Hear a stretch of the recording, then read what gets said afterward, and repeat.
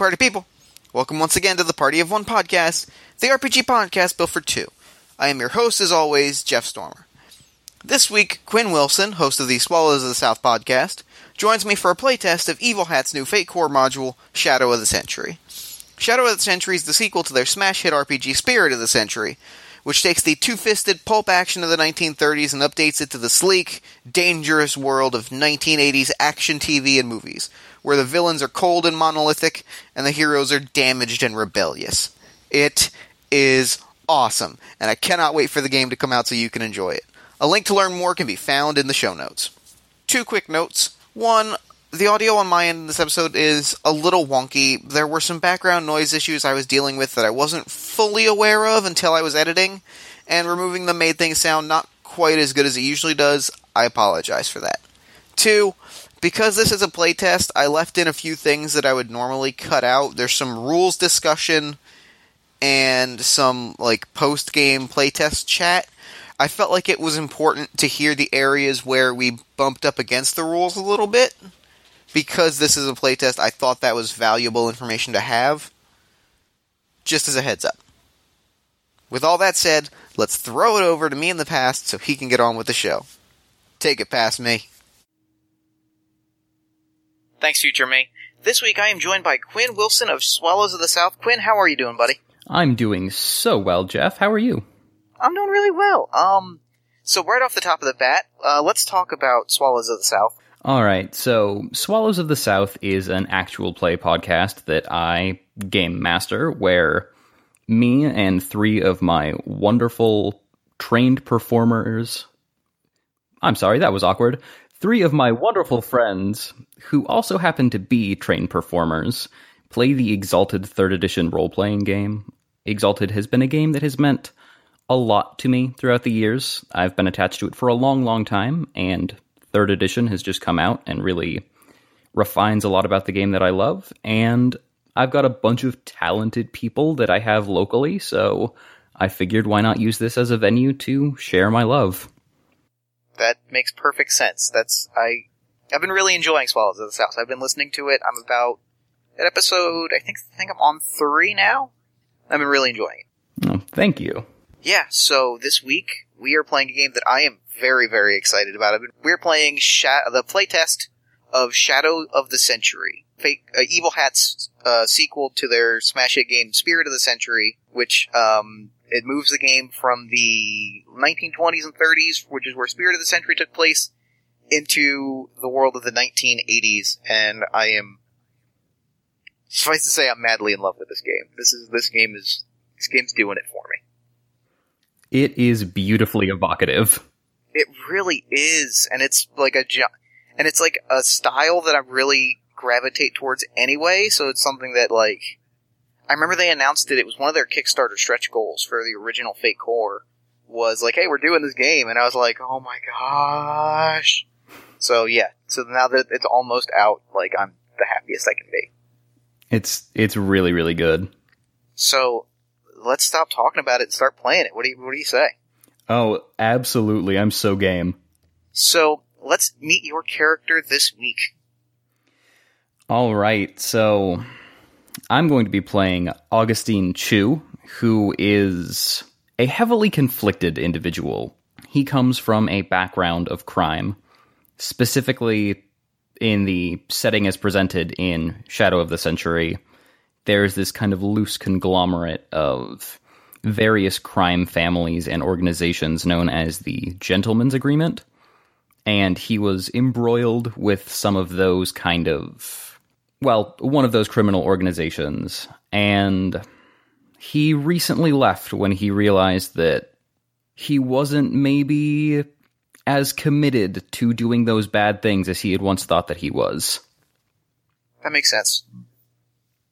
That makes sense. He discovered he had a heart or a conscience, a little bit. Exactly. Yeah.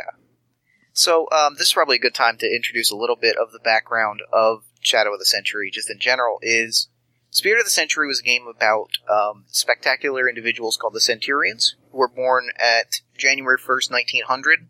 They represented a sort of core idea of the century. Their life was bigger than average, And for the first maybe 40, 45 years of the century, they were sort of the go-to do-gooders. They were the heroes. They were the people that we looked to for inspiration.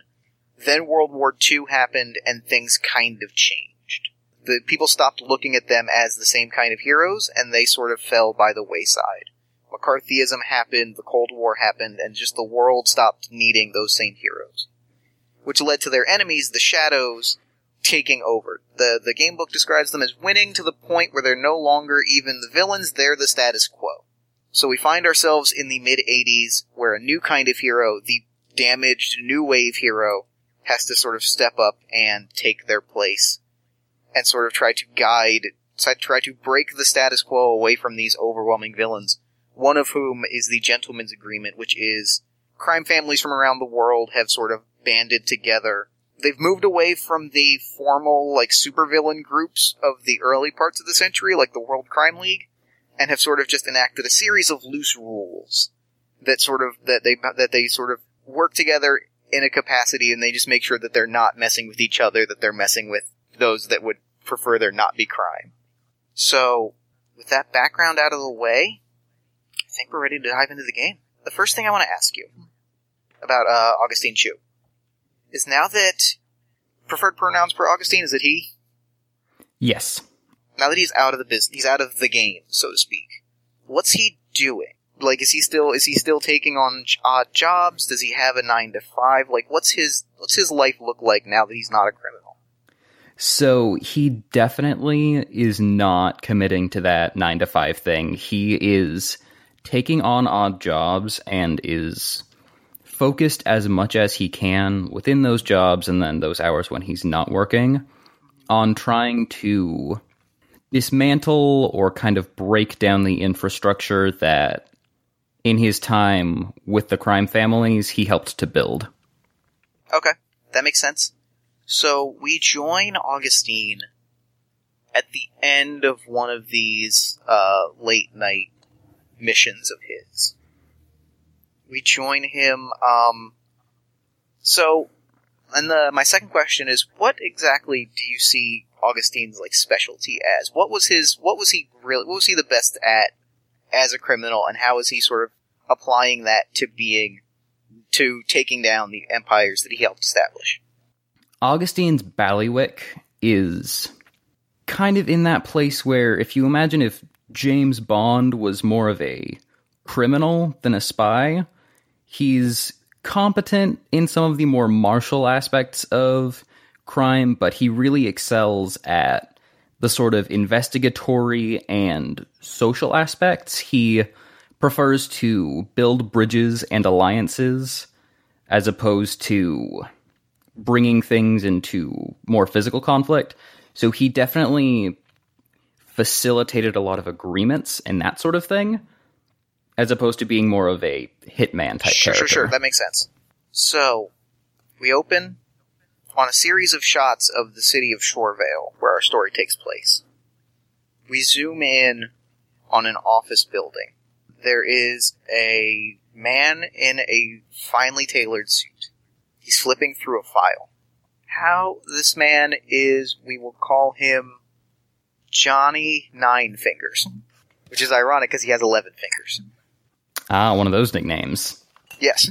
My next question for you is, you worked with Johnny Nine Fingers. You helped him, you pulled a job with him, and now he's sort of in a higher up position within the local crime, the local gang that has sort of taken hold. We sort of get a montage of news reports talking about this gang. The minions of the Spider. The Spider's organization, he has sort of moved up in these ranks. And now he's sort of in the middle of it. So let me ask you, what do you think that you did with Johnny Nine Fingers? And that'll help flesh out exactly who he is and what he does as you shake him down in this first scene. So I'm definitely imagining Johnny Nine Fingers as being this real kind of creepy, two-faced lawyer type character. All right. Who is definitely kind of assisting in a lot of book cooking and spurious litigations that are keeping the minions on the street. And so I definitely think that the major role that Augustine played in these previous engagements was helping him collect a lot of dirt on the prosecuting attorneys in a lot of these cases, and helping his status by tearing down these other individuals. Oh, that's perfect. So I imagine that you're probably here to essentially take back those files, the stuff that you've given him to sort of free those prosecutors from that sort of blackmail grip that this organization has had on them. Does that make sense? That sounds perfect. Okay, so we join, we open on like some wide shots of the city, we get some news reports about the Spiders organization, and how they have sort of moved in, and they are relying, no one can really place them, and no one can place their minions, and the big thing is no one knows the identity of the Spider. They could be anyone. They operate using superstition and fear and shadow tactics. So we get a lot of these news reports, and we cut to Johnny Ninefingers. He's on the phone, and we get a shot of that sixth finger on one of his hands as he's like, "Yeah, this is great. He's telling a story about how a prosecutor's taken someone in, and he's like, "Yeah, we'll put the heat on him. Don't worry. We've got the stuff, and I can always just say that the Spider's going to be in town in a few days, and that usually works to shake him up. He'll drop the case in no time." And he hangs up the phone, and you're directly in front of him. I think that it's time that Rebecca Cornwall was freed from her obligations to the Spider, if you understand what I'm talking about. I'm afraid that this time, Brian is going to be put away. Augustine, it's good to see you. How are you? I thought that you had probably left town, given the things that had happened. Not that I'd heard anything. Not that I've heard stories. That's not, I put my palm down on the desk and lean forward. I've got a bad habit of sticking around where people expect me to leave. And I'm putting that habit to good use now. I'm unsticking some of the other dirt that I've been stuck down here with. Dirt like you. I have to say that I resent the use of the word dirt. I prefer alternative business person. But, 6 of one, half a dozen of the other. Maybe we could, I don't know, make a deal, perhaps? So I think I'm going to now ask you for your first roll. Absolutely. So I think, as to sort of, really have the conflict between you and Ninefingers, I'm going to ask you for a roll. It'll probably be Provoke, unless you have another skill that you think would work better. Yeah, I've got pretty good Provoke and Persuade, but it definitely feels right here like I'm putting pressure on him more than I am offering him a good alternative, so I'll take Provoke. Okay. Alrighty.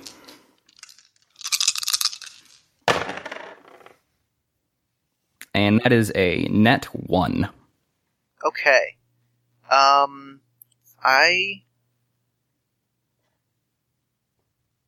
think I'm actually going to compel this guy. Particularly because, well, I'm going to say that as I explain why I'm compelling this guy.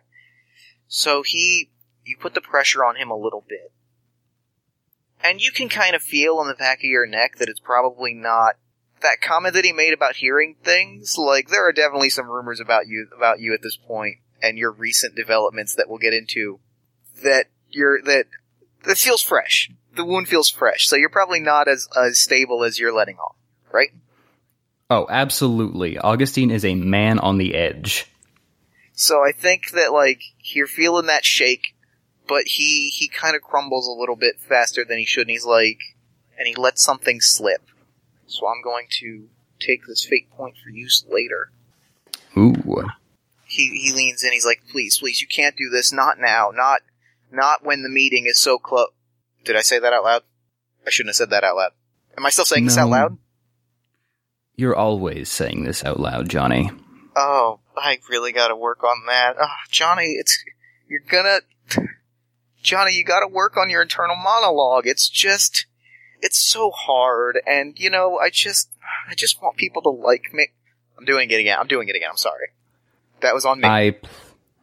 I place my hand down on the file and begin to pull it away from him. No, Johnny, never change a thing. And I yank it. Okay, but let me make you a deal. What I need from you is you need to tell people that you beat me up. In exchange, I realize you've got a lot of the leverage here. In exchange, I can offer you something. And what is it that you have to offer me? How about a hot tip? You're talking about unsticking the things that got you stuck around town. How about a tip on the stickiest web of all? I think that I might be amenable to that. Talk. Okay. So, you didn't hear this from me, or if you did, you beat it out of me. That's the deal. This is a deal. This is a binding contract. I'm a lawyer. Yeah, he'll believe that. You're a lawyer. Don't forget you're a lawyer. Cross my heart and hope to die. There's a meeting coming up in a few days. Not just of the Spiders organization, not just of the family. Everyone's gonna be there. Everyone? The entire coast. Every crime outfit on the entire coast is gonna be there. But that's not, what am I trying to say here? That's not the piece de resistance. The Spider's gonna be there. The Spider. The Spider. And you know that, the Spider is the head of the entire organization. No one knows who the Spider is. They could be anyone. But to hear that the actual real Spider is going to be somewhere. Yeah, Johnny, you are an absolute treat. Just a pleasure. Oh, thank you. Do you mean that, or are you just saying that? I think he's probably just saying that. Oh, man. I crack my knuckles and say, I appreciate the information, but if I'm going to go around telling people that this information was pressed out of you, and people look to you and, you're not looking the part, no one's going to be very happy. You promise to sit still for a minute? Johnny, you gotta stop telling people that they need to tell people that they beat you up.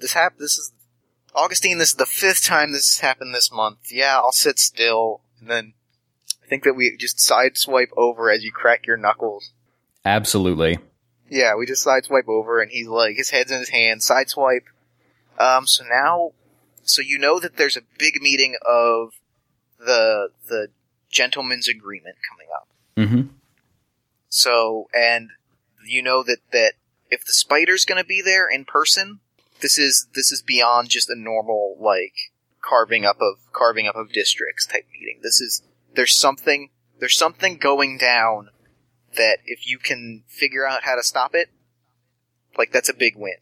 Oh, okay. Flashback though, there is one other thing that Johnny Ninefinger says to you, so we says you're dry. Well, we cut to Augustine later on, but he gets a quick flashback because he's a little bit shaken.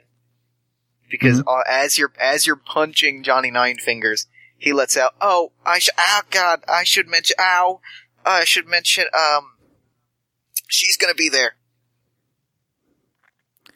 She? This is the issues I was alluding to earlier that I was really excited to dig into as well. Mm-hmm. What is the name of and the full nature of relationship of your ex-partner? So, was she your ex-wife, an ex-girlfriend, ex-boyfriend, husband, whatever?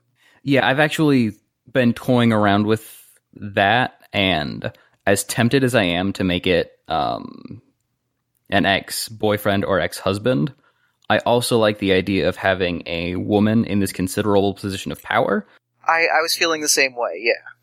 I'm going to say that her name is Florence, and she is essentially the ringleader of most of the crime that's moving on and going on in Shorevale right now. She's maybe not who people look to or read about in the newspapers when big crime stuff goes down, but that's because she's good at keeping behind these people who make easier marks than she is. That makes sense. She's the face behind the face. Oh, and specific relationship. I would say ex-wife, but that implies that divorce papers have been filed. Okay. Yeah, I like that a lot. And hasn't quite been enough time for that, and they're both pretty broken up about this. They like each other, even if they're set on these different sides of this divide at the moment. That makes sense. So separated. So you're separated. Yes. Taking a break in the most serious ways. So you're punching him, and he's like, she's gonna be there, and he's like, she, and he's like, Florence, the spider has requested her there, I don't know, she's, I guess, a big part of this. It's not, please, I feel like I'm pretty beat up already. You know what? That's good to hear, but for that last little tidbit of information, that crooked smile of yours has always really bugged me, Johnny. Just give me 1 second to try to set that straight. And we smash back to me behind the wheel of the car. Yeah. So, you don't know where, and you don't know where, you have an idea of when in a few days. You don't know where, and you don't know, like, how to get in, especially since you're on the outs with the ringleader of crime in Shorevale. So this is going to be when you're going to be chasing down some leads. So I'm going to lay out a few aspects for this scene, just so we have them, and because I feel like it's nice to have them out and about. They make for good hooks. Yeah, so the first one is just like an environmental aspect. It's just that this takes place in downtown Shorevale. Shorevale is an all-American city. So we've got downtown Shorevale, and you're kind of investigating leads. Among the other aspects that I'm going to lay out is former friends and bitter enemies. So those are the two aspects that I'm going to add to the scene. It's former friends and what? Bitter enemies. Excellent. So let me ask you, how is Augustine chasing down the leads as to where this is happening, what they're meeting about, the who, what, where, when, and why of all this? So Augustine is going to pull up to one of these awful dive bars in downtown Shorevale, because I'm imagining that this is, given the time, a sort of pre- or mid-gentrification sort of downtown area. So there's a lot of real greasy dive bars. And at the back of one of these dive bars is sort of an illegal gambling ring that tends to get run. And so he is basically going to come and talk to the...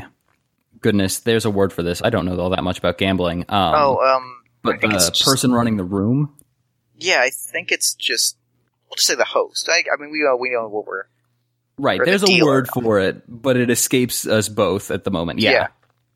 So, one of the mechanics that I really like in the game that we kind of put off for the show so that we can kind of demonstrate how it works. We did it a little bit with Johnny Ninefingers, but I wanted to dig in a little bit further. Is laying out the cast of our film that we're making. Okay. So the way this is going to work is we're going to write down. We've got this character, the host of this gambling den, or ringleader. I think ringleader is probably the closest word, but. So we're going to lay out who they are and a few ticks about them, a few shticks almost. Pieces of background, that kind of thing. I'm thinking we'll do 4, that way we can do 2 each, so one of us can give the name and a thing, and then we'll just go back and forth twice. Does that work for you? Sounds great. Cool. So I will go first and say, his name is Huck Spindley. I like it. Huck Spindley. His thing is, he is And I realized that I immediately thought of this shtick because there's a very specific episode of It's Always Sunny in Philadelphia about this, but I think that he's a short, squat little man, much like, but distinct from Danny DeVito. I like it. Danny DeVito-esque man. That gives me a lot of hooks to pull on. So what do you think? A thing about his background, a thing that he does, a detail about him? So I like the idea that this is the only thing that he has left. Like, he's essentially abandoned everything in his personal life for this operation, and maybe it's still not essentially flourishing. I like that a lot. Okay. And, I actually feel like that's perfect. I think 2 is a good number, actually. I agree. So yeah, so he's watching this game go down, and he's kind of like, the money has started to like really pile up at the middle of the table, and he's kind of like getting excited about it, and then he sees that you're behind him, and he's like, hey, it's, listen, I haven't spoken to Florence, I haven't heard anything about you two. I shouldn't have mentioned Florence. I'm sorry, I've been working for Swell for 16 hours now. So, I just need you to know that. I understand what it's like to pull a long shift, Huck. Egg salad sandwich? And I pull out from a bag, I hand it over to him. Yeah, you know my favorites. You know what I like. And he starts real grossly eating that sandwich. Oh yeah, there's bits piling up around the corners of his mouth. So many bits of egg, it's awful. So, you don't know anything about Florence, you don't know anything about me. Nope, but nothing. I've heard that you've been trying to push for an expansion lately. You're looking to move a little bit beyond this whole gambling deal, looking to move some more illicit products. Is that correct? If something falls off a truck. Did you want some sandwich? I'm fine. I've had quite enough to eat today. If something falls off a truck, I like to pick up on it. I like to, see if I can find it a good home. Yes, and I've heard that you've been talking to someone who's got a lot of connections to trucks with loose axles and people with full pockets. Is that a correct understanding of what you've been up to since we last spoke? Wouldn't have any idea what you're talking about. And he starts to, gesture.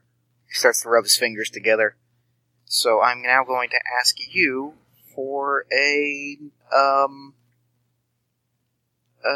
persuade roll. Alright. I was wondering if you were going to go for resources there for a second. Either one, if you feel like you'd rather try to buy it off. I just figured. No, I think persuade's good. I deliberately built him so that he didn't have any resources because I struggled with it for a minute, but I decided I liked the idea of him being disconnected from infrastructure. Yeah, and I feel like that's also just a really great, 80s motif, is just the protagonist that is also just shy of living in squalor. Absolutely. Alright, but here's persuade. Alright. So, 3 minus 1 is 2. Okay. So he's got a 3. So if you want to spend a fate point, which I believe you have 3 of them at the moment. Double check exactly how many you begin play with. Yeah, I definitely have a refresh of 3. Yeah, so you start the scene with 3. So I think that I'm going to lean in, kind of put my hand on his shoulder. Huck, you know that not a lot of people like you, right?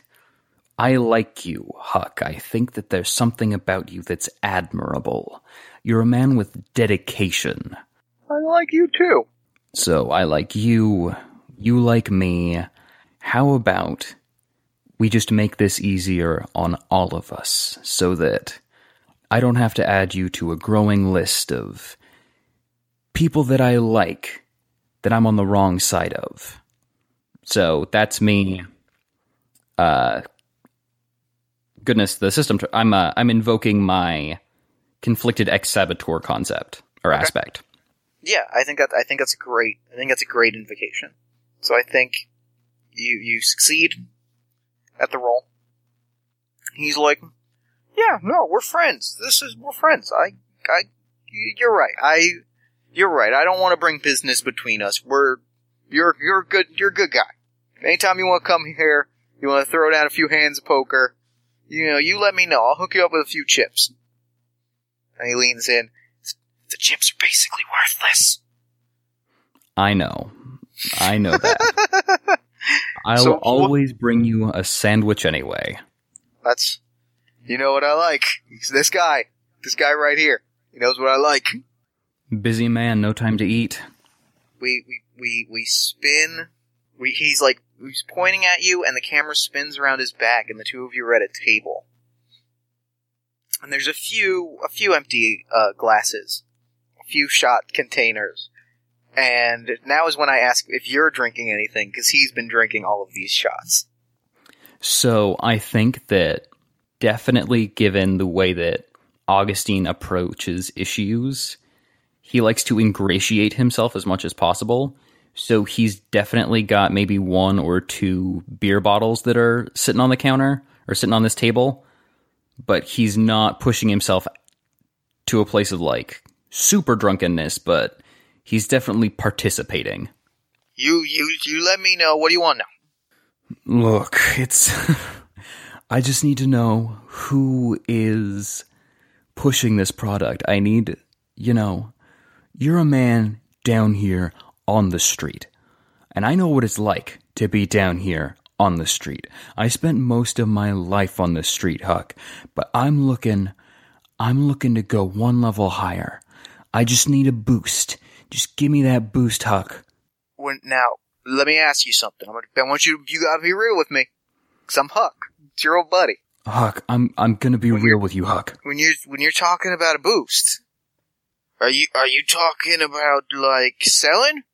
Or are you talking about taking it to the next level? Like, you talking about taking it to the next level, or are you talking about taking it to the next level? Huck. How long have we known each other, Huck? You know I'm always going for the next level. Oh, the next level. Okay. Well, here's what I got. Here's what I can tell you. In 2 days, Morrissey Plaza. That's, the one, the big hall one. It's all glass. It's so nice. It's so nice. I took a tour there. I'm sorry, what was I saying? Oh, yeah. Morrissey Plaza. 2 days. Have you heard about this meeting that's going down? I maybe heard a thing or two here or there, People whisper, but it's hard to get details. Florence is gonna be there, though, right? I'm just letting you know. I know Florence is gonna be there. That's the only thing anyone seems to tell me anymore is Florence is gonna be there. Like I don't know what's going on. Sorry, bud. I'm getting a little emotional. I'm sorry. I love you, man. I love you. I love this man. I love my little spindly man. Alright, 2 days. Morrissey Plaza. There's gonna be a meeting. Morrissey Plaza. I don't know what about, but they said bring money. They said bring small bills, but a lot of them. Sounds to me like some kind of an auction. Right? That's what it sounds like, right? Could be an auction. So I'm thinking if you can get some kind of credentials, or maybe, I don't know, talk to somebody, see if there's somebody that you can get in with. Oh my god. Or find a way to sneak in. Oh my god. Or just, blend in. What is it? No, Zach Dempsey, man. Zach Dempsey, he's always got credentials. He's the best forger around, And he still owes me one. He owes me 2 sandwiches. Two sandwiches, man? 2 sandwiches. So you talk to Zach Dempsey. You tell him Huck wants 2 sandwiches. I'll get you those. I will get you those sandwiches, my man. Alright. So I think that, like, we wavy, like, the screen goes wavy, and it's the next morning. Mm-hmm. And you are just rolling out of bed. Yeah, definitely palm to forehead, and I take out my little black book, because Lord knows I don't have a cell phone. Right. And I flip it open to the page that has Zach Dempsey's information on it. Okay. And so, yeah, I'm looking to go grab some credentials here. Alright, well, first, I'm going to ask you for a roll, and then we're gonna flesh out this character. Awesome. Sound good? I'm going to ask you for a contacts roll to see exactly where you stand with Zach Dempsey and what he can give you, and if it's going to cost something. Awesome. And you can feel free to invoke any aspects for that, especially if you've wanted to invoke former friends and bitter enemies. That would be a good one if you need an invoke, because you said you've already established that he owes you one. Yeah, so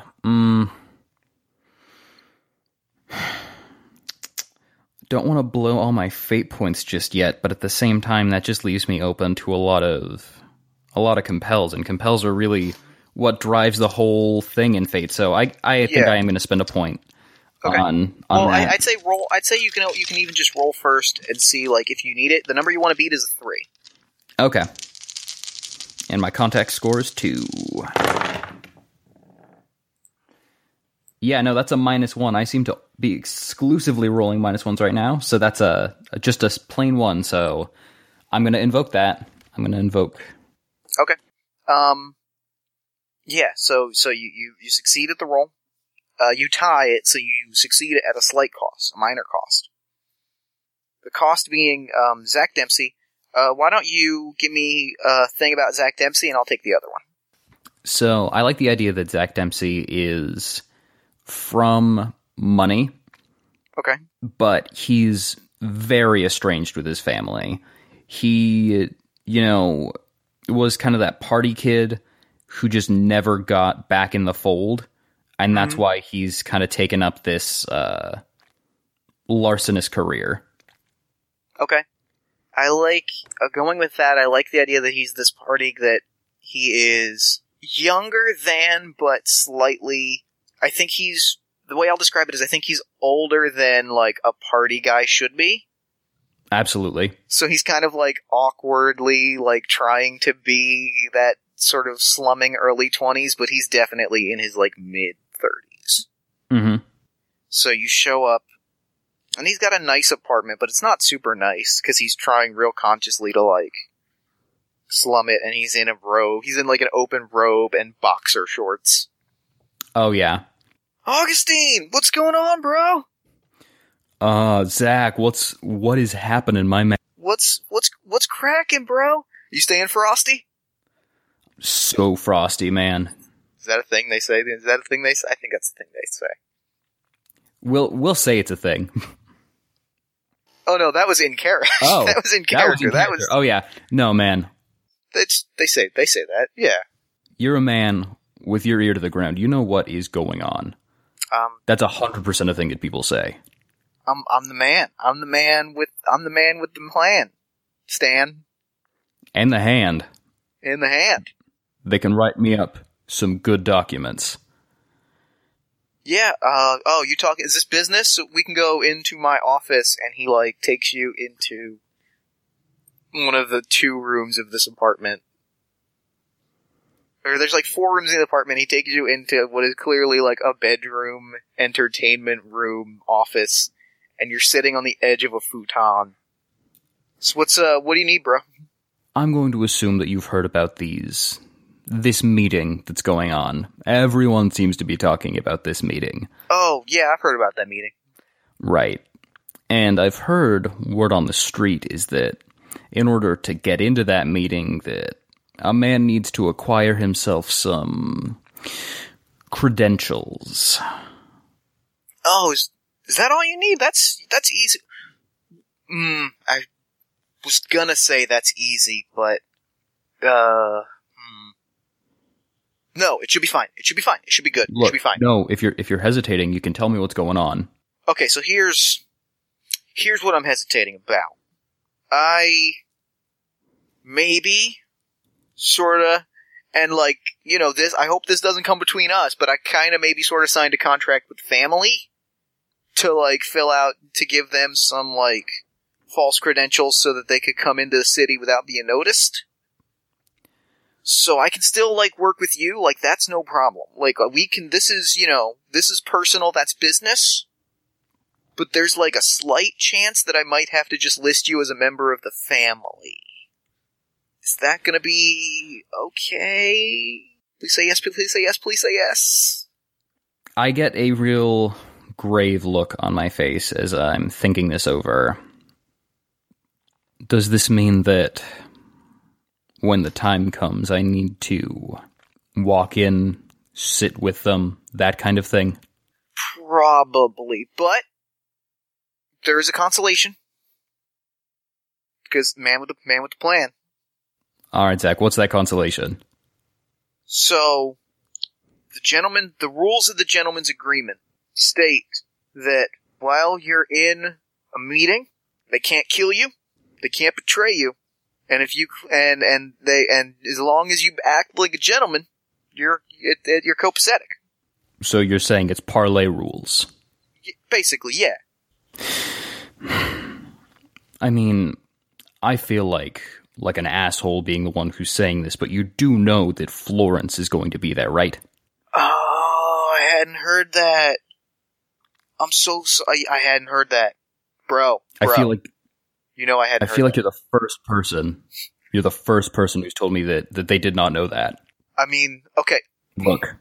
Full disclosure? Can I be honest, Ruth? Can I be honest with you? Be honest, man. I'd heard about it. Okay. I mean, you got your ear to the ground, but you know how I feel. You know how I feel about deception. I know. I heard that's one of the things that, you know what, that's not my business, so I'm going to drop that. Okay, but I mean, you're making it your business. You see that when you tell me that if I want to get into this place, I've got to go with the family. I got to go with Florence. And I don't know how to tell you this, man, but I'm scared of that. I'm scared of what's going to happen when I see her. I do not know what's going to become of me. It could go very poorly in a lot of different ways. I don't know. Am I a time bomb waiting to go off? Or am I a scared child? I don't know. So you're putting me in a pretty vulnerable position here. Do you understand me, Zach? I understand that, bro. I get it. But here's my deal. Here's my deal for you. For you, because this is friendship, this isn't business. Your next time that you need documents, 50% discount. That's tempting. 60%. I'm not going any higher. I won't go to 70. You know what? Call it 50%. And 2 egg salad sandwiches. You owe Huck. Man, the dude creeps me out, though. He's sad, and he's got literally nothing going on for him. You know he hasn't talked to his son in 6 years? God I did not know that. His daughter. I did not. Oh. She's going to law school. Well, that's pretty bad. I recognize that that's bad. Okay, I can give him 2 sandwiches. That's not... Have a heart, man. I'll have my dad's butler drop off some sandwiches. Thank you. 50%. 2 sandwiches. And, I'll accept the responsibility for whatever happens at this meeting. Alright, that's fair. Okay, so, you've got these credentials. We cut to... You know what I want to do right now? I think this is... you need a consequence to do a montage, right? Is that how it works? Montages are... Let's see. I think it establishes a special aspect. Okay. Yep, I know. Oh, yeah. Okay, so I think I know exactly what I'd like to do. Has at least 1 consequence is on the character sheet. Yeah, that's what I thought. Okay, so we'll save that. Because I want to see, if possible, I want to fit a montage in here, but I don't know. 100% I would like for that to happen. Okay, so, well, in fact, actually, I was just reading Fate Core, and so I think what I'm going to do is, I was just reading a thing about, like, taking, one of the things about, like, success at a cost, is you can just give somebody a minor consequence. So I think I'll just do that, and then we'll just do a montage from there. Because I think that, like, scared about what's going to happen is a good minor consequence, because that'll go away. Yes, I was absolutely going to say, given the way that scene played out, I've definitely established that there's this tension here that's eating at him. So I think that's great. Yeah, so we'll do that, and then I think from there, I think that this is a perfect place for a montage. Specifically, this is a perfect place for a training montage, as Zack, like, walks you through the, he walks you through, like, the family practices, I guess is the best way to describe it. You know what I mean? Yes. So, yeah. So I think that's what you're training for, is to fit in with like these sort of family officials. Excellent. So I think what he does, I think the way that we cut to montage is he's like, all right, great, you're going to be part of the family. But you know what that means? Shopping trip. I thought you were going to say that. And like 80s pop music starts playing. So, I'm going to ask you for a roll. Okay. Of a skill roll with your chosen skill. So, what skill do we want this to be to fit under? To give you like a bonus specialization. Right. So, this one's a little tough, because... Or... even, like, well, if there's something else that you want to train for. No, I'm definitely good to train for this. I'm just trying to figure out what skill kind of works best here. Okay, so first off, we create a montage aspect. Right. That is, fitting in with the family. Yes. Then, we choose associated skills, called montage skills. So for this, let me pull up the skill list. I'm thinking this is just generally going to be any, like, social skill. Right.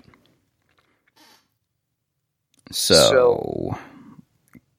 I'm thinking contacts, persuade, provoke, will. Okay. So I'm definitely thinking I could probably use a boost in any of those skills. I'm the worst at will and contacts. Well, I think this actually isn't boosting the skill. I think what this is boosting... Let me double check the rulebook. Oh, right, because it definitely... The way... Let's see. This is boosting... I think this is giving you a free invocation of the montage aspect. Yes. And then there's some special rules for when you activate them. It allows you to do some fun stuff with the dice. Yeah. Okay. So make me a skill roll with any of those, like, skills, contacts, persuade, provoke, or will. Okay. And based on the result of that, the difficulty is again a 3. Mm-hmm. So from there, we'll describe how the montage goes. Alright, I think I'm going to go off of persuade, and I'm going to frame this by... We're doing the shopping trip, and there's a bunch of scenes of Augustine kind of popping out of these different... dressing rooms in different clothes. Like, at one point, he's got the suit on that has the biggest flare on the lapels. They're just insane. And then he's doing one of those weird, like, suit jacket and a turtleneck combinations. There's just all of these different, like, classic 80s looks. Yeah. And finally, he comes out in a... just like a white suit, hair slicked back, points out the finger guns at Zack, and he gives a big thumbs up. And Ooh, that is not looking great. Oh, no. So that's a -4 on a skill roll that is 3, so that's a -1. Okay. So you do not get the extra bonus invocation, but you do get one free invocation of fitting in with the family. Okay. So you can invoke it. You can invoke this montage once as we do the full shopping trip montage. You stepping out from the things. He gives you the thumbs up. You look perfect. We cut to a series of shots, of quick shots of... It looks almost like a red carpet gala, Mm-hmm. except it's in, like, the Morrissey Plaza is this really nice high-rise that is just in, like, the rundown part of town, like downtown. Right. A glass spire rising out of the slums. Yeah, and it's not far from Huck's place, so it's, like, fitting in with that really dark, like, day-glow hellscape that is downtown Shoreville. I'm loving it. So there's this weird, almost red carpet gala feel as all of these really ostentatiously dressed individuals with all sorts of different flair. Among them, a Soviet national surrounded by his, entourage, a member of the Oni, who are the pirates of the Pacific Rim. Mm-hmm. This really beautiful dressed woman carrying, like, a saber at her side is like there are just people attending to her as she walks in, and it's just things like that, like all sorts of very, very elaborate. A lot of peacocking is happening here, as the various crime syndicates are, like, showing off, like, yeah, we're doing great. How are you doing? Great. Then we get to the family, and the family pull up in a limo. They're all wearing the exact same white suit that you're wearing. Okay, I like the idea, given this whole, like, peacock aesthetic, that everyone, they're wearing these white suits, but they've also got black ties with these, like, spiderweb patterns inlaid on them. Yeah, that's great. That's perfect. So, yeah, they've got these beautiful spider ties and the white suits. And the last person to step out, and she's wearing the exact same, like, suit, spider tie. The last person... Well, I should have... No, yeah, you're definitely meeting them there, because I'm about to compel an aspect. Okay. The last person to step out is Florence. And the camera lingers on her for a long time, and it's odd, like, it's almost slow motion as she, like, adjusts her tie. People are around her.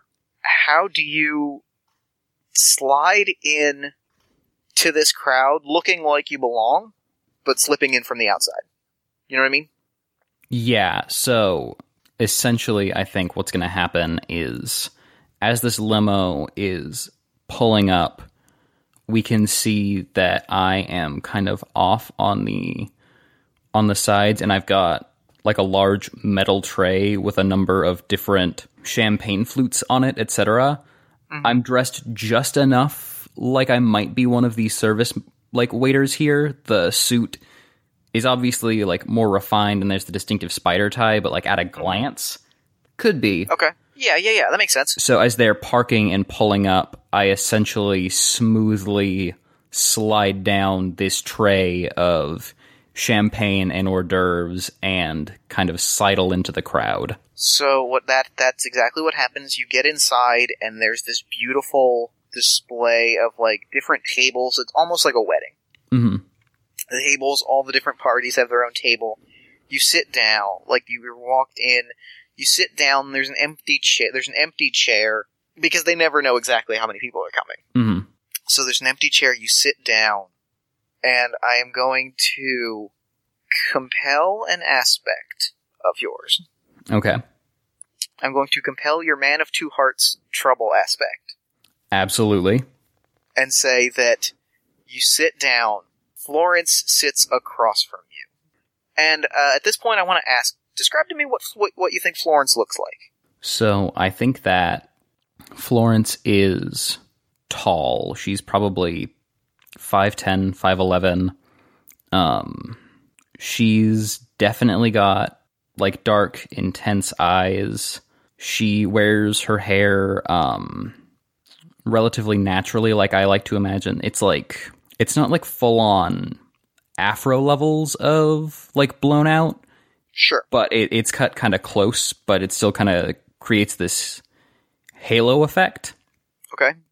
She's got these intense eyes, and she's done her makeup relatively conservatively. Okay, that's perfect. Yeah. I love it.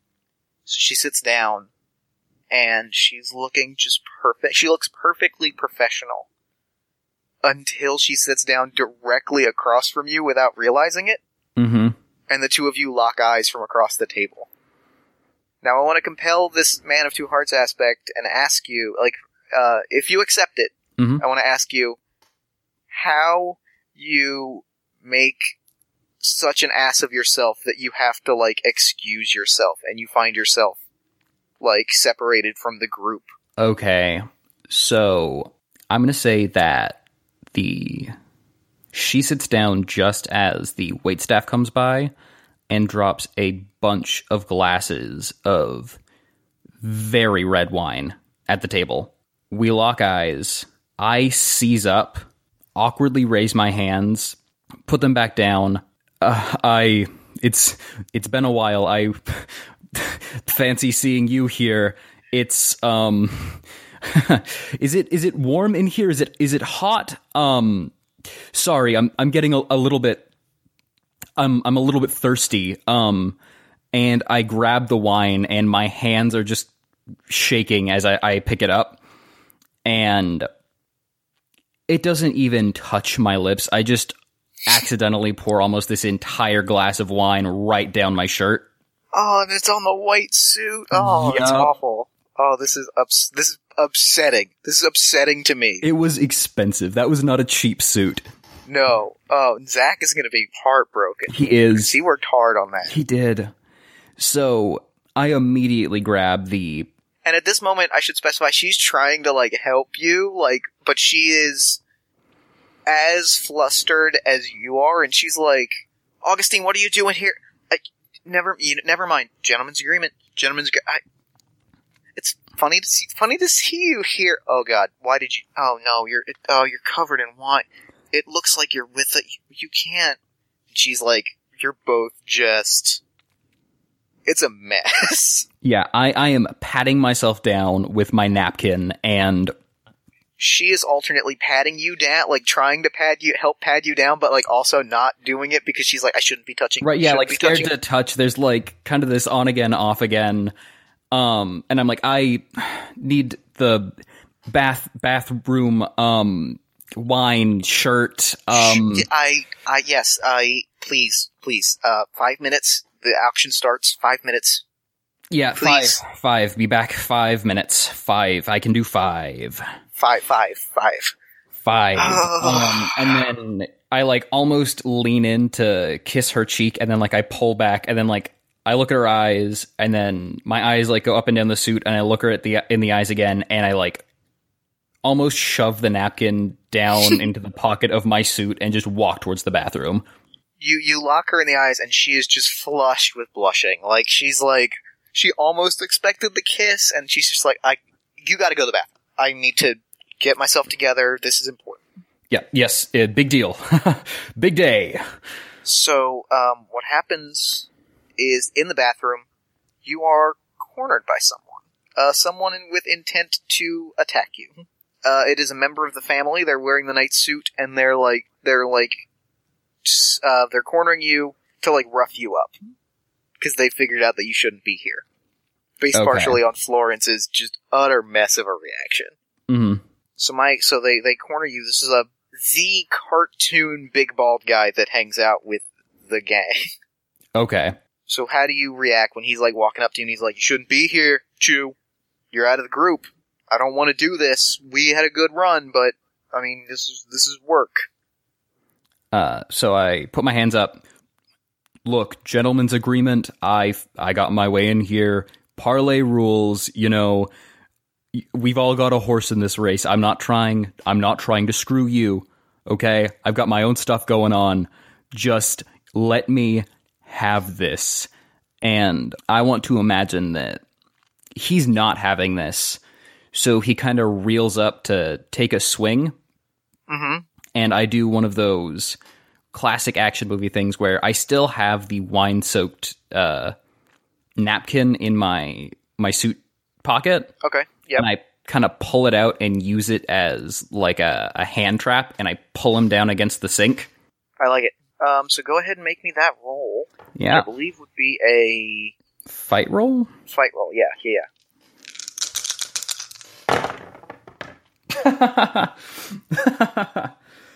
So that's a net 0. That was a -3. Well, in that case, why don't you probably want... This is probably an instance where you want to compel an aspect, or invoke an aspect to take this guy down.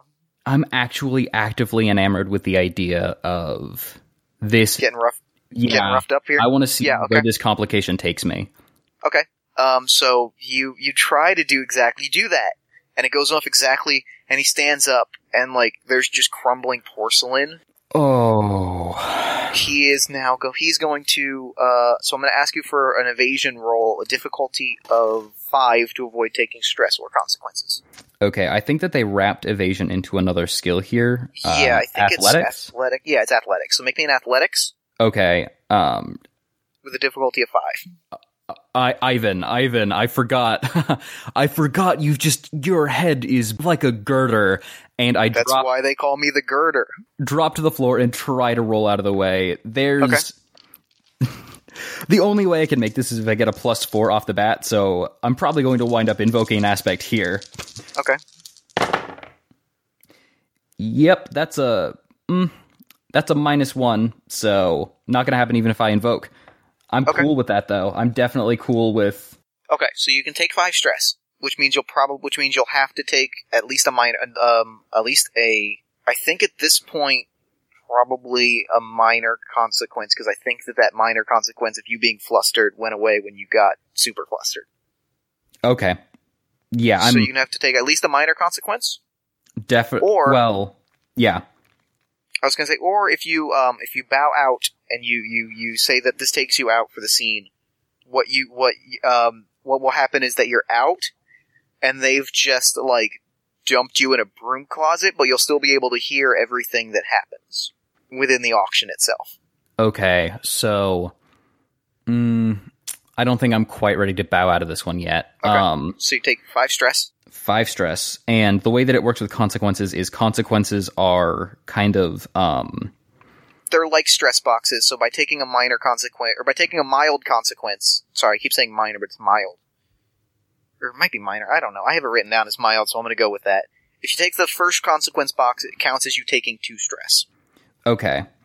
So, that would still fill my physical stress track all the way up, so I'm going to take the next one up, It should only fill 1 stress box.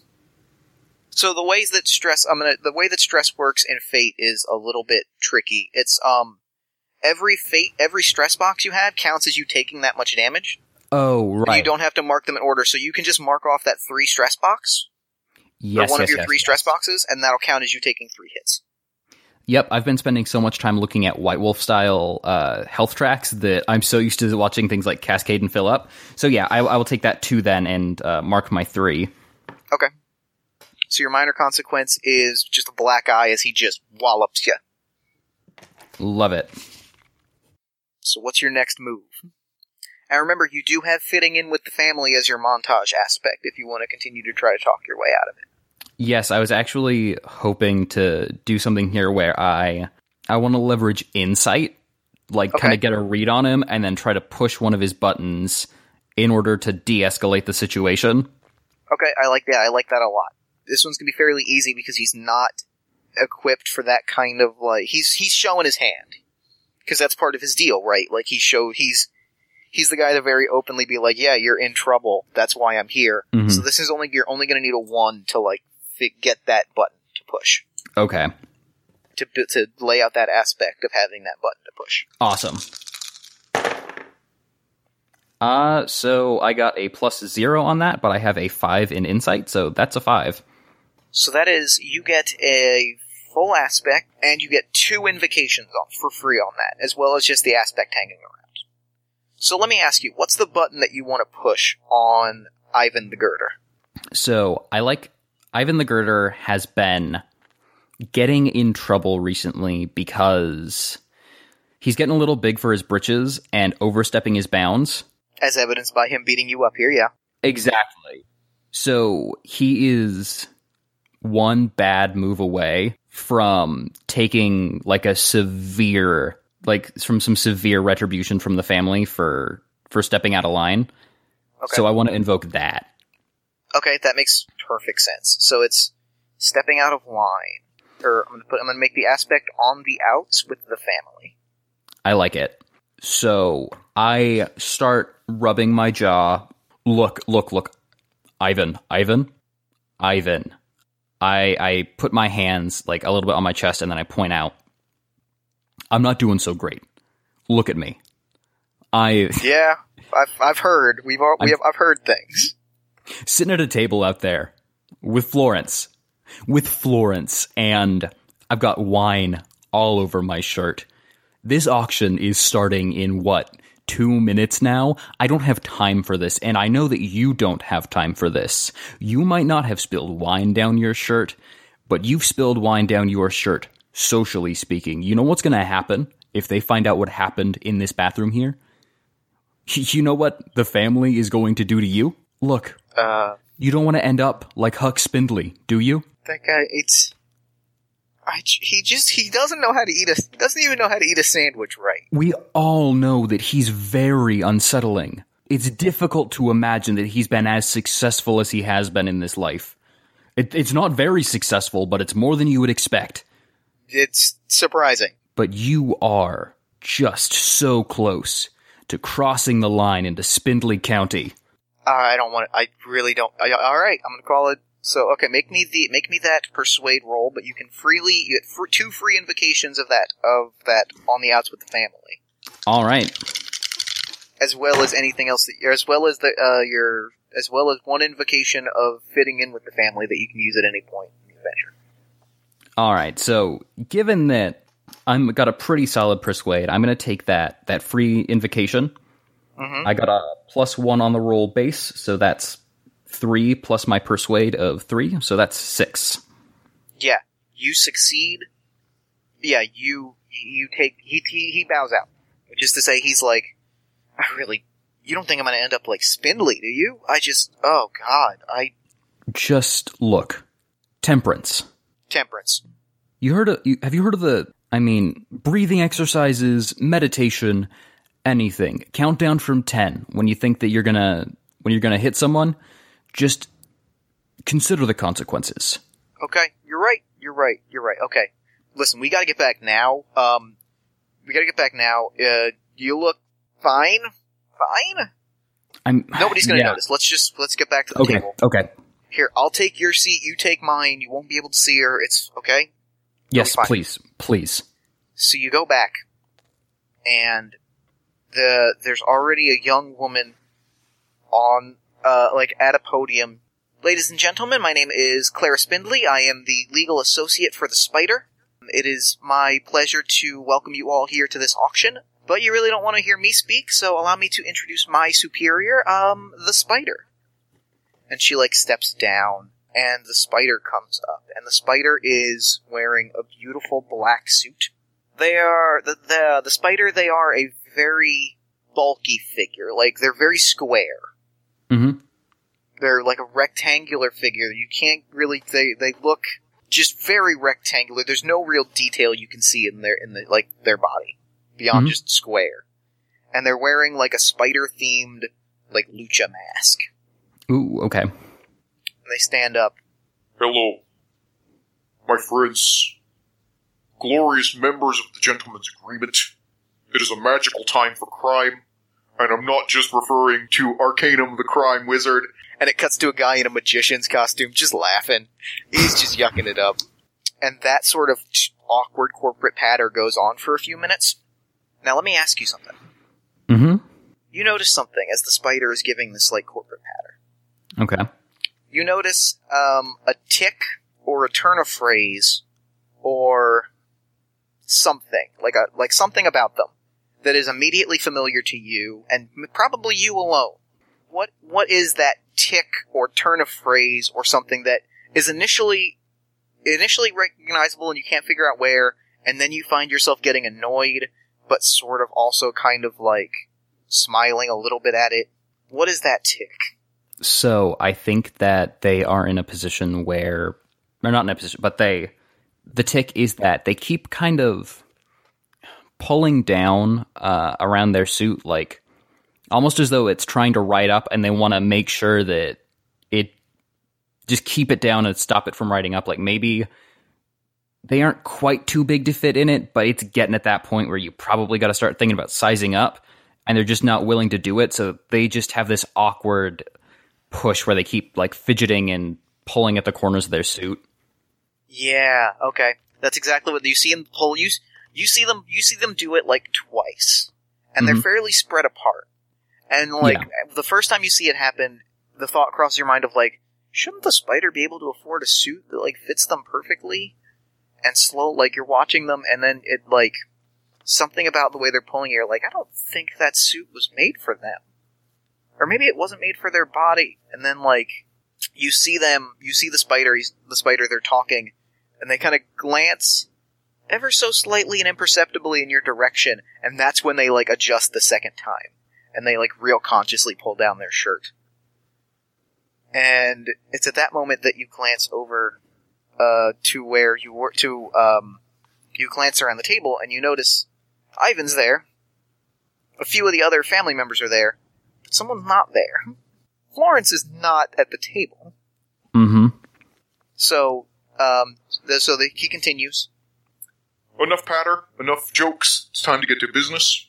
The auction item of the evening. And they pull it up, and there's this metal tank. And inside the metal tank, well, you've seen some crazy things, August and Chew. You've seen some wild things pop up. You've never seen an alien before. No, I have not. There's this, like, squat little alien in a glass, in this, like, glass, thing. And it's on top of a little dolly. A big, like, a dolly. And it's essentially in a jar. And it's squat and fat, and it looks like, and its, like, face is scrunchy, and it's got a giant bucket of M&Ms that it's just shoveling into its mouth. But it doesn't look happy. Like, that's the important thing here. Mm-hmm. Alien life. Used properly, it can change a crime outfit into a global power. Bidding begins at $10 million. This will be a traditional gentleman's agreement silent auction. We will reconvene in half an hour. Good day. And the crowd is like yelling and cheering, and the alien's freaked out, and they wheel it off, and the spider walks off. And everybody starts like filling out forms and just kind of chatting, office chatter at this point. Mm-hmm. But I'm going to give one last compel for you. Okay. Just as a way of saying, like, as an objective. Mm-hmm. More so than a bad thing happens. Mm-hmm. That you happen to glance, like, almost lock eyes with the alien, and you're like, I can't let this happen. Okay. So you have to find a way back to that alien to help it. Okay. I will absolutely take that. As this is going on, as the bidding begins, I look over the table where the family is, and I look at all of these different, very colorful figures who are at this meeting, and I think back to when I came in, the way that I came in, and I look at this awkward kind of busboy who is walking away from one of these tables back towards the service exit, and I start tailing him. He's essentially same approximate build. Sure. And as he turns the corner towards this exit, I take a hard turn and press him up against a wall.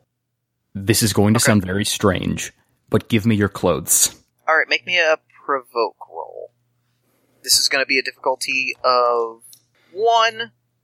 We'll say 3 because you're not necessarily doing it. He's going to give you his clothes one way or the other. It's if it takes him long enough for somebody to notice what's happening. Okay. So a difficulty of 3. That's a +1 on a provoke of 2, so that is 3. Perfect. So you get the clothes. You're now dressed as the busboy. So I'm going to use this back-end service access that I have to try to get myself on the kind of other side of the auction situation. So if there's any way that I can kind of get back up towards where the alien is now that I have this extra disguise. With ease, you're able to like walk around pretty easily. Right, so so you get to the back. There's this like holding container they have him in. There's a few people tending to him, moving around monitoring things, a few scientists. And you feel a hand on your shoulder. You feel the like hand around your mouth, arm around your neck, and you're pulled into like a stairwell. And you're face to face with the spider. What are you doing here, Augustin? Oh, you know who I am. I had this whole charade planned. A lot of funny voice work. Sorry. But... What are you doing here, Augustin? The alien. You can't seriously... It's seriously messed up. The spider pulls off. The spider goes to the the ropes in the back. You can't be back here, Augustin. And they pull off the wig. And the hair, that just about perfect afroed hair, pops up, but it's a little bit matted now. Yeah. She pulls off the thing, she pulls out the little voice modulator. You can't be back here. I let you sit at the table. You're going to cause a scene. Augustin. Florence, look, this... You want to know why I had to walk away from this? Look at yourself. That's basically a kid that you've got over there. You're feeding it M&Ms. That's not healthy, first of all. That's not good. But you're also you're selling it into a life of slavery, is what you're doing here. We got way in over our heads, okay? Yeah, I know that we're not. You think I don't know that? You think I don't know that we're in over our head? Do you realize how much money there's going to be to play here?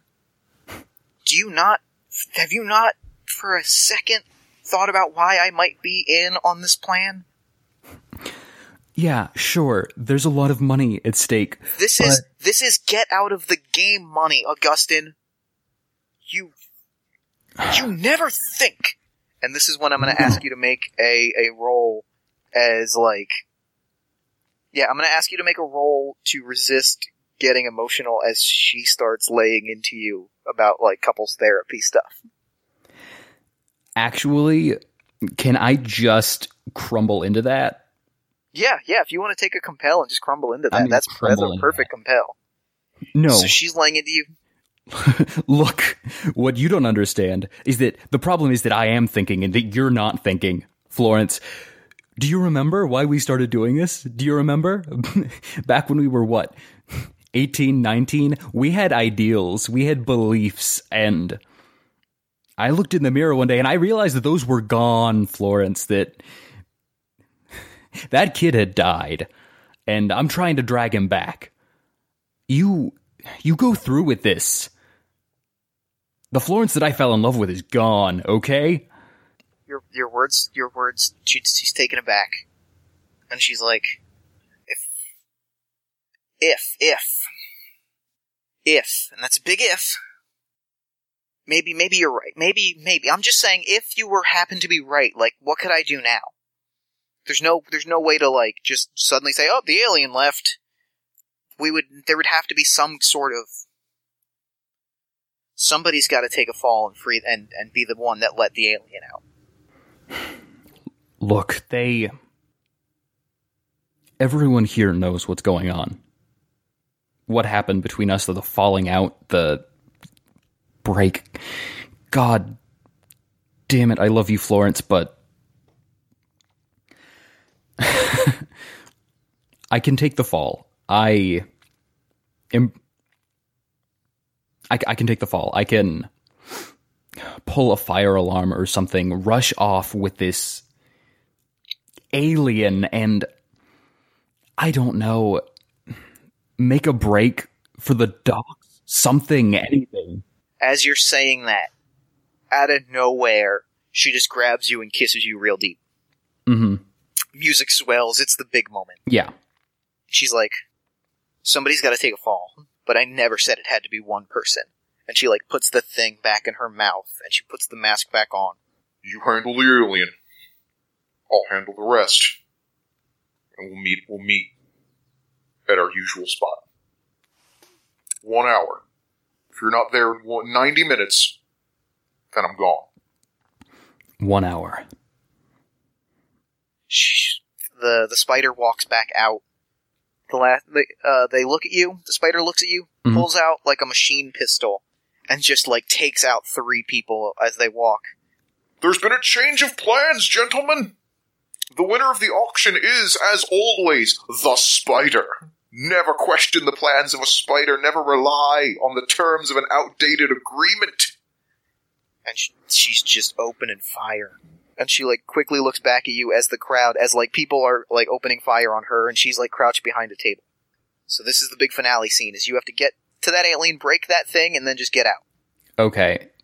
When you say that thing, do you mean the The alien, yeah, the alien. Okay. Not a nice way to refer to the alien at all. It's a living being. This small, precious boy. I don't know what its gender is, but the small, precious being. So, yeah, I'm going to... brace myself, kind of take a low, like, squatting run, maneuvering behind as much cover as I possibly can, but also taking as straight a path as possible without putting myself in the direct line of fire, trying to run back to this alien. Alright, so make me an athletics roll. And the big thing to point out is that I think you have 4 fate points at the moment. Yes, I do. You have 4 fate points, and I think you still, if you can justify the invocation, you have a free invocation of both fitting in the family, and Ivan's on the outs with the family. Meanwhile, I have 2 fate points, as well as 1 invocation of your black eye. Yes, so I think that what I'm going to do, actually, is Ivan is relatively close to the service door. Mm-hmm. I'm going to pat him on the back as this firefight is breaking out. Girder, you cover me. Make sure that I get out of this fine. Don't ask any questions. And Florence will make sure that you live the rest of your days with the family in a very, very comfortable position. Say goodbye to Huck Street. You're going straight to the top. You had me at don't ask any questions. So you invoke that. So what happens is, well, why don't you describe to me what happens? He's whatever you need him to do for the next part of your plan, he's gonna do. Okay, so these tables are like these kind of like big round style, like wedding reception tables, right? Yeah. So I'm going to say that a lot of these have been knocked over in the ensuing commotion. Yeah. And Ivan essentially picks one up and starts maneuvering it so that I can hide behind it kind of as a mobile shield. Okay. As I'm rushing back towards the stage. Okay. So you're shielded. So you get to the stage without a problem. Now you're faced with this like containment tank. Finally figured out the word I was looking for. It was containment tank. Containment tank, yes. The alien is staring at you, and it's like got a fistful of M&Ms, and its neck, it like cricks at its neck, and it's got this real long neck, and you can see the like vertebrae sticking out of it at this point as it like leans forward, and it like cocks its head at you. What do you do now? So I look at it in the eyes. I'm kind of squatted down so I'm at its level. And I point to myself, and I point toward the spider, and I do that a couple of times. Mm-hmm. And then I point at the alien, and I kind of raise my hands in a questioning shrug. What I want to do is actually use my open book stunt. Okay. Wherein, by revealing one of my own aspects, in this case, Man with Two Hearts, I am then able to learn one of the aliens aspects. Okay. Yeah, so what happens is it sees you do this, and it, like, cricks its neck out, and it, like, backs up a little bit, and it cricks its neck out a little further, and it's now got, like, a real long, you notice it's got a weirdly long neck, Mhm. and you see these vertebrae, and it puts its head down in such a way that it can kind of stretch out the back of, and you notice that it's got this real long head. Mhm. And it, like, opens its mouth, and it's got these real long, sharp teeth, and it opens its mouth wide, and a little second head pops out. And it's like, ah! Oh boy. And it, like, opens its mouth, and it says, Earthman, I can read your thoughts. I am an advanced scout of the Zarthar Invasion Force. You do not need sign language with me. Please, show me a little bit of dignity. Okay. I apologize. This is my first time at this particular rodeo. I'm flustered. Fair. Listen, she loves you. You need to listen more. You know what? You've called me out on that one. I think that in this interaction here, you've really clearly established that I'm not doing a good job of listening or taking any sort of hints. But in Invasion Force, that's worrisome. Here's what I can do for you, Earthman. Help me out of here. Get me to the roof, that I may return home. And I will tell my superiors that Earth is a barren, unlivable waste, unfit for our army. Okay, so I guess then there's one important question. Yes. Do you want me to transport you up there in the tank or out of the tank? Out of the tank. This is miserable. Okay, also, and I start, like, are there latches on this thing, or is it, like, padlocked, or... There's a computer terminal by where near the lawyer woman that gave the introduction. She's, like, freaking out and trying to avoid gunfire. There's a computer terminal that would, like, manually open it. You can see there's a seam along the top that would, like, open up. Okay, so I look at the computer and I start rushing towards that. But as I'm running, like, do you even like M&Ms? Oh no, these are delicious. I'm taking these. Normally I eat flesh, like the flesh of the living, but, like, I don't know how you Earthfolk made these, but they're wonderful. It's a mystery, and I start hacking away at the computer terminal. Okay. And as I'm doing it, I actually look over at Clara Spindley, realizing very quickly that I don't have the technical savvy to probably handle this on my own. I'm going to rely on Augustine's primary skill set, which is convincing other people to do the things that he's not good at doing. Sure. Okay, so make me a persuade roll and then say what you need to say from there. All right, cool. So that's a +1 on top of my persuade of 3, so that's 4. Perfect. She's whatever you say, that's exactly the thing to say. Clara Spindley. Clara Spindley, you're Huck's kid, right? You know my dad? This is a bad time, but let me say that I'm so sorry. He misses you. He needs someone in his life, okay? I know that he's not been the best guy, okay? He's a mess. He's in pain. But unless you do something for him, that pain's never going to go away. If you help me, I can help make sure that you get out of here. Help repair that relationship with your dad. Just help me get this alien out. You've already convinced me. Let me do this. And she, like, runs to the thing, and she enters the keys, and, like, the thing opens, and the crowd is now actively panicking as there's an alien, and it stands up to reveal itself, and it looked pudgy, but that's because you can tell that it was, like, crunched up. Mm-hmm. It stands up, and now, beyond, like, a flabby gut that it's gotten from eating just thousands of M&Ms, mm-hmm. It's got, like, the exposed rib cage, and the spines along the back, and a tail, and a crinkly neck, and the rows of teeth. So yeah, now it's the crowd, now they're freaking out. Now the last challenge that you're going to need to make is you need to take Clara and the alien, get them out of there while there's gunfire blaring and etc. and so forth.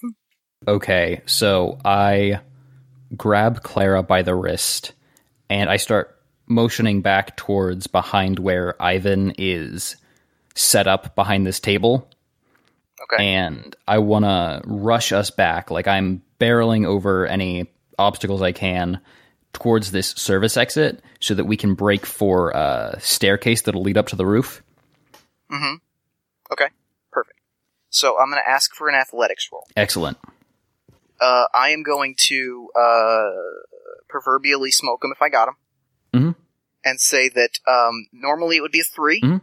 but it's actually going to be, I'm going to say it's going to be a full 7 to get out of there with no complications. Because, like I said, there's a firefight, so there's guns blazing, Mhm. so to evade gunfire is going to be very difficult. Yes. And the other thing I'm going to invoke is on the outs with the family, Mm-hmm. and say that the big thing is Ivan has now blocked the doorway, and he's like, I want that alien. I want that alien. So those are the two things you're going to have to navigate. Okay, so I am going to try to make my way across the room, but I'm going to do it first by trying... Is this containment tank like on wheels, or... Yeah, it's on a dolly, yes. So I'm going to take the dolly and I'm just going to push it into the fray. Okay. To create a distraction in that way, and capitalizing on that distraction, I'm going to take Clara and the alien, and I am going to bull rush Ivan, essentially, and hope that the sheer force of the chaos and the fact that the alien is now cutting a pretty intimidating figure, that we can kind of intimidate our way out of that particular... Okay. That makes sense. I'm going to say that you're going to make a provoke roll. Okay. Difficulty 7. Difficulty 7. You can use the points that you have to invoke the alien aspect. Mm-hmm. Advanced scout of the invasion force. Okay. You can use it to invoke on the outs with the family if you want. You can use it to invoke a dolly, just aspect of like dolly. Mm-hmm. Whatever you want to do. So yes, definitely base. I'm going to absolutely invoke the invasion force aspect and then the dolly aspect, and then depending on how this roll goes, I might also spend my last fate point on another relevant aspect. Okay. I think you have 2 more fate points, unless you spent one that I'm missing. Left. I thought you had 4. Oh, maybe I do. I for some reason in my head assumed that I spent one to convince Clara. I just rolled well. You just rolled well, yeah. Okay. So that is a base provoke of 2. So I'm at 6. So I am going to need to invoke one more aspect. And I think that what I want to do is invoke my man with 2 hearts aspect. I was about to suggest that exact thing. As we're getting close to the door and Ivan is standing there, I'm going to look back to Florence, and we're going to have this kind of like intense eye contact moment. And then this is actually actively distracting. And Ivan has actually like leapt over the table that he's using to blockade the door and is standing over me, like arms raised, kind of like he's going to take both of his fists and just drive him into the back of my head. Mm-hmm. And then there's a gunshot into his thigh, and he drops down because Florence saw him coming, which then opens the way for us to dive back. Exactly what happens, yeah. So you push through, he goes down, and he's like, my leg! You couldn't even kill me! I pat him on the back and say, easy street from here on out, buddy. Easy street. So you push through, you make it up the stairs, you're on the roof with Clara and the alien. It looks at you, it locks eyes with you, it puts up its finger, it lights up. And it's like that creepy long alien finger, so it's super weird. Mm-hmm. It lights up, and it just says, report to home base. Earth is uncolonizable. It's a barren rock. Set forces for Mars. And it winks, which again, weird, because it's an alien. Oh, so creepy. It's a xenomorph. and it, like, opens its mouth again, and the second one comes out. Best of luck to you, Earthman. You've shown me kindness at a time of need. So, I'm going to reach into my suit pocket. I'm going to pull out the wine-stained tablecloth, and I'm going to say, thank you for showing me what I was too blind to realize about myself. I'll never forget the kindness you've done me. And I extend the table, or the handkerchief to him and say, and I hope that you'll do the same for me. And so it disappears in a flash of light. Okay, alright, I know exactly how this ends. It disappears in a flash of light, and you're left standing, and Clara's standing next to you, and she's like, so that was an alien, so that was weird. And at that moment, Florence bursts through the room in the spider suit without her mask on. And she's shooting, and she's like, we gotta go! And like a crowd bursts through the door.